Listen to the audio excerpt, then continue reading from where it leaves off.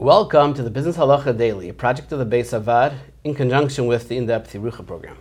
I'm joined today by Dayan Yitzchak Grossman, Rosh Chabura of Greater Washington Community Kollel, and Dayan at the Beis Avad.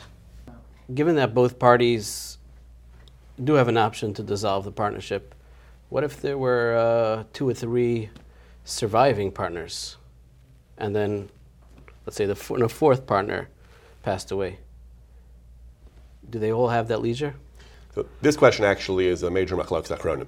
It's clear that the surviving partners can tell the heirs of the deceased partner that we don't want to work with you, and it's clear that the heirs of the deceased partner can say we don't want to be involved in the partnership. But the question is, the surviving partners vis-a-vis each other, can they compel each other to stay in the partnership? Can they say he's dead and he's out and his heirs are out, but we can force each other, you have to stay with us? We're all alive, we were all in the original partnership. Or can they say, once one of the members of this business is out, the whole thing unravels and none of us can be forced to continue in this business any further? That's machlokes achronim.